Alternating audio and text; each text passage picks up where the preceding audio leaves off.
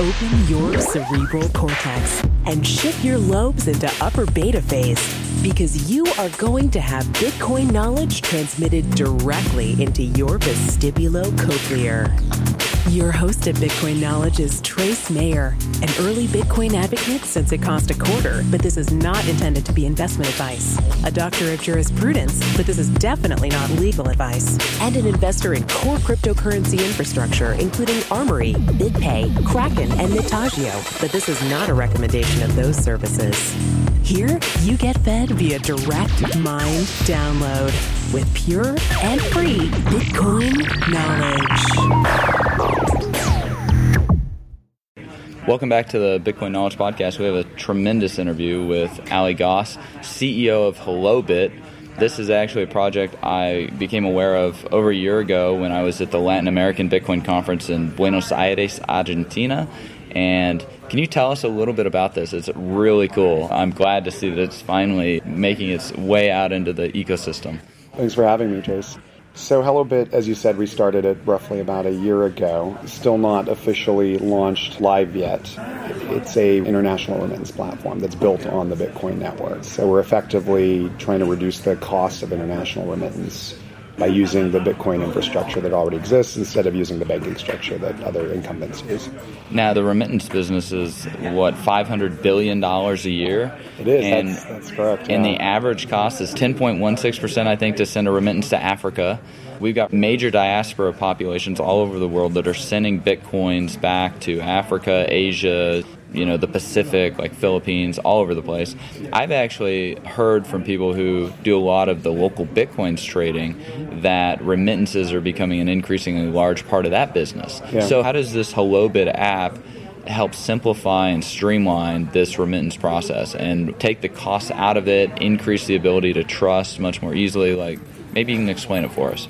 Okay, so effectively what HelloBit does is it allows a person to send Bitcoin into, I wouldn't say our system because we actually don't take custody of Bitcoin or funds in the process, but what we do is act as almost like a matchmaking service. And we allow people to send virtual currency. At the moment it's Bitcoin, it could be anything else, through, let's say, HelloBit, and what we do is notify the receiver of local currency in another country that they have money waiting for them. So let's say you wanted to send money to your grandmother in India, you would come to HelloBit, you would send X amount of Bitcoin, and we would notify your grandma that there's somebody near her who can actually meet her, and for the exchange of a code that she gets, she can be delivered local currency. And on the back end, what happens is that Bitcoin actually goes to the person who is delivering the local currency to her. So we turn people in those countries where the remittance is being sent, who have phones, who download our app, basically into like human ATMs. Yeah, so they're like human ATMs walking around. It kind of shows up like Uber, right? You got it's a lot like Uber. You got the little blue dot on there, and that's where you can go change your Bitcoins to cash or vice versa. Right. Definitely a lot of the collaborative economy model being taken from Uber. I love the Uber model myself, so I'm a big fan of Uber. I took Uber here today, so yeah, it is very similar that way. We do ping out, available remittances based on things like your location, your liquidity level, your hours of operation, your reputation score, your 5 stars or whatever. So every receiver will ultimately rate their experience, and if they had a good experience with their exchanger, that exchanger will get pinged next time for that particular remittance or that particular person or whatnot. So people could build an entire business, just like an Uber driver can build a business on Uber. We can have people building entire businesses on top of HelloBit, being local exchangers, like running around delivering cash, or they could stay at their shop and add that as an additional product line. Are there any fixed expenses for people to interact with HelloBit, or is it just a percentage of the transaction fee? Like, how do you guys make your money, or what fees actually do get charged to the consumer and to the provider of the liquidity? Right. So our fee as a company is taken for basically doing the matching service of the receiver to somebody near them. That's what we take a fee for. That time we start, that fee is going to be zero, but we'll ultimately probably take a very small fee. Percentage point or two. A percentage or less, actually. So it'll be a very small amount. The exchanger who downloads our app can actually set the percentage that they want to make. Okay. So they're able to say, I want to make 3% on every transaction. Traditionally, like, for example, in India, a lot of stores that handle remittances, they get paid well under 1% to provide that service. If you're setting it to 2-3%, you're actually making a decent amount of money as an exchanger using HelloBit. If you now do 10 remittances a day, given success, let's hope that, there are people who could do 10 remittances a day, you can make at that 3% something to the effect of $24,000-$25,000 US a year.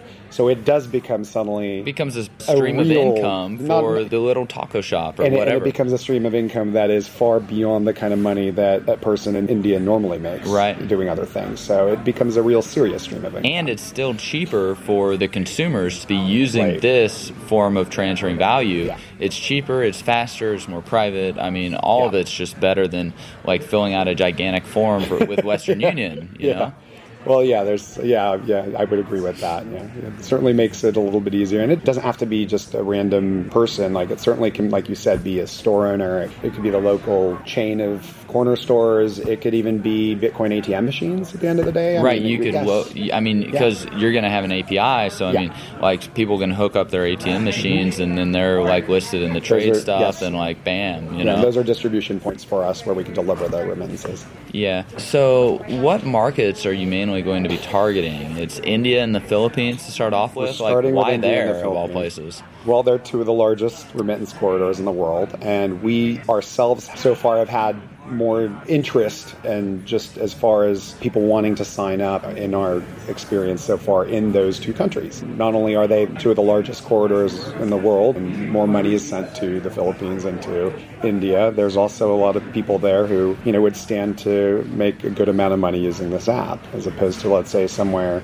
in the U.S., making 3% on a transaction may not be enough for you to get up and go do the transaction. Yeah, but I mean, we're talking about $500 billion a year of potential currency flows. Yeah.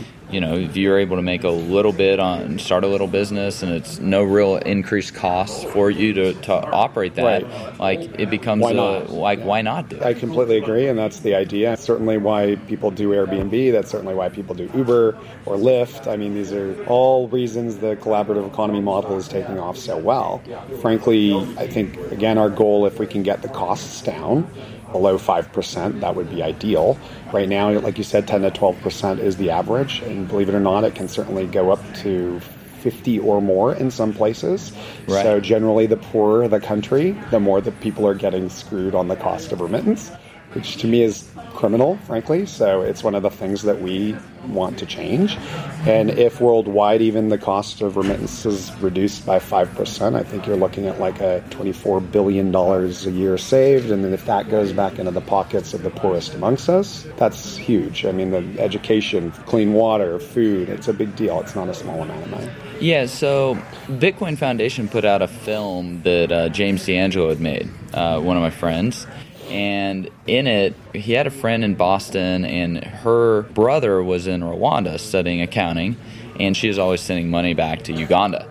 And James was like, well, let's try to use Bitcoin for this. So he sent the documentaries on YouTube. He sent the kid like $30 worth of Bitcoin and said, if you can change this into Ugandan shillings, I'll send you more.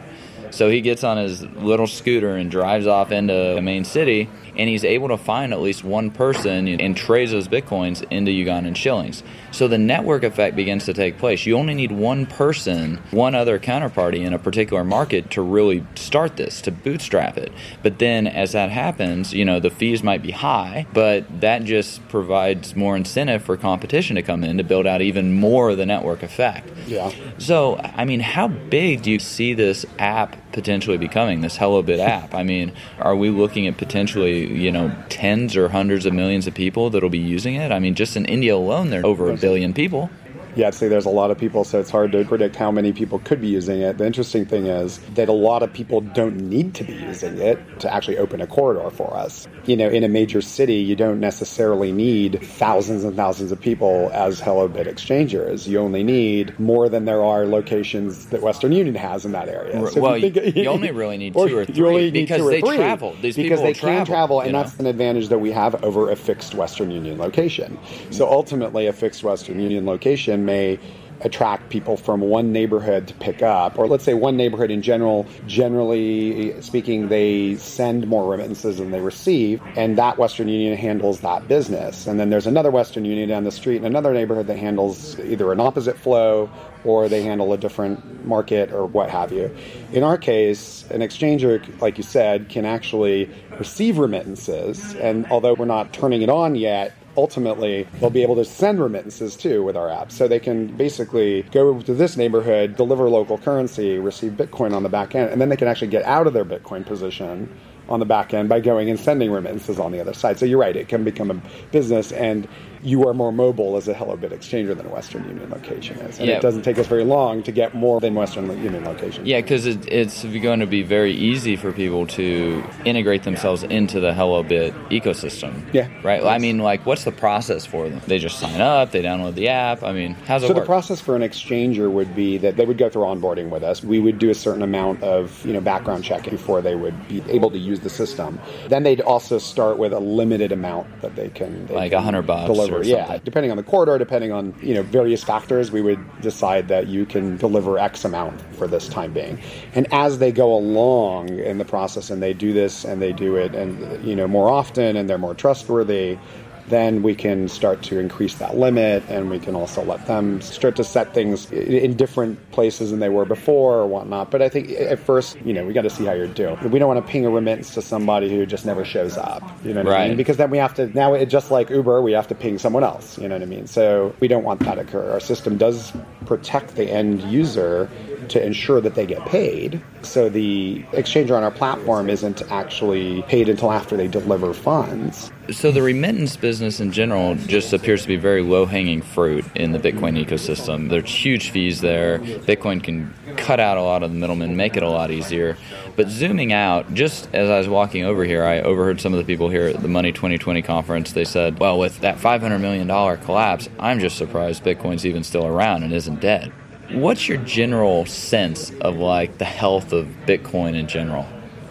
Well, just like a lot of people, I don't like seeing the price go down, but I also think talking about Bitcoin capital B versus talking about Bitcoin small b are two different things, and talking about Bitcoin as a technology platform in general I don't have really any concern about it at all. I think from a technology perspective, it's the most interesting technology that's come out in 20 years. It's certainly not going anywhere.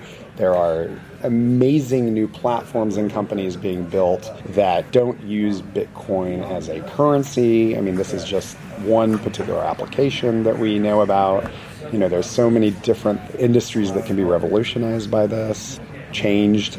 I think you're going to see more and more of that every single day as we continue. And I think over time, it's going to grow to be just like TCP/IP. It's going to be something on the back end. Just a fundamental protocol. And it's just going to be a fundamental protocol moving money infiltrating around. everything. Infiltrating everything. So, like I said, I don't like to see the price coming down continuously as we've seen a lot lately. I don't think that that's the most important aspect of Bitcoin. Not at all. Not at all. I mean, we had one company at Money 2020 2 years ago. Last year we had 6. This year we have 20.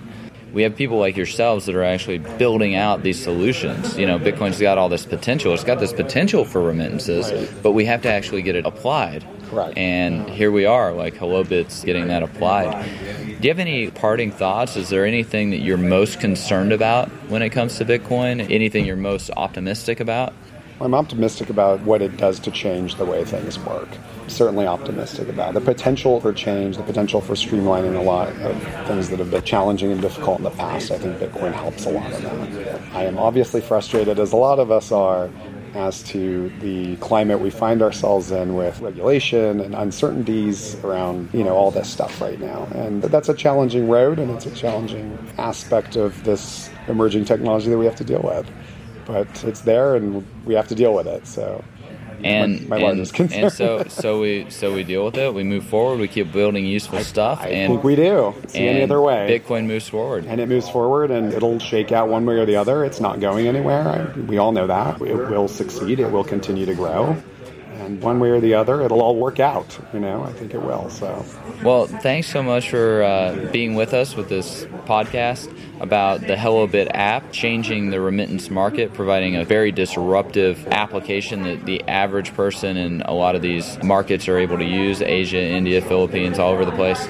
We've had Ali Goss, CEO of HelloBit. Thanks for being with us. Thank you, Trace. Be sure to get a copy of the free Bitcoin Guide at freebitcoinguide.com. Got a question or suggestion? Record your voice at bitcoin.kn. Don't be shy. To help the show, share bitcoin.kn with friends, post about it on Reddit, and otherwise spam the interwebs. Your iTunes comments and 5-star reviews are very important to us. Please continue tuning in to the Bitcoin Knowledge Podcast, where we release interviews with the top people in the Bitcoin world. Now take some choline and let that Bitcoin knowledge consolidate.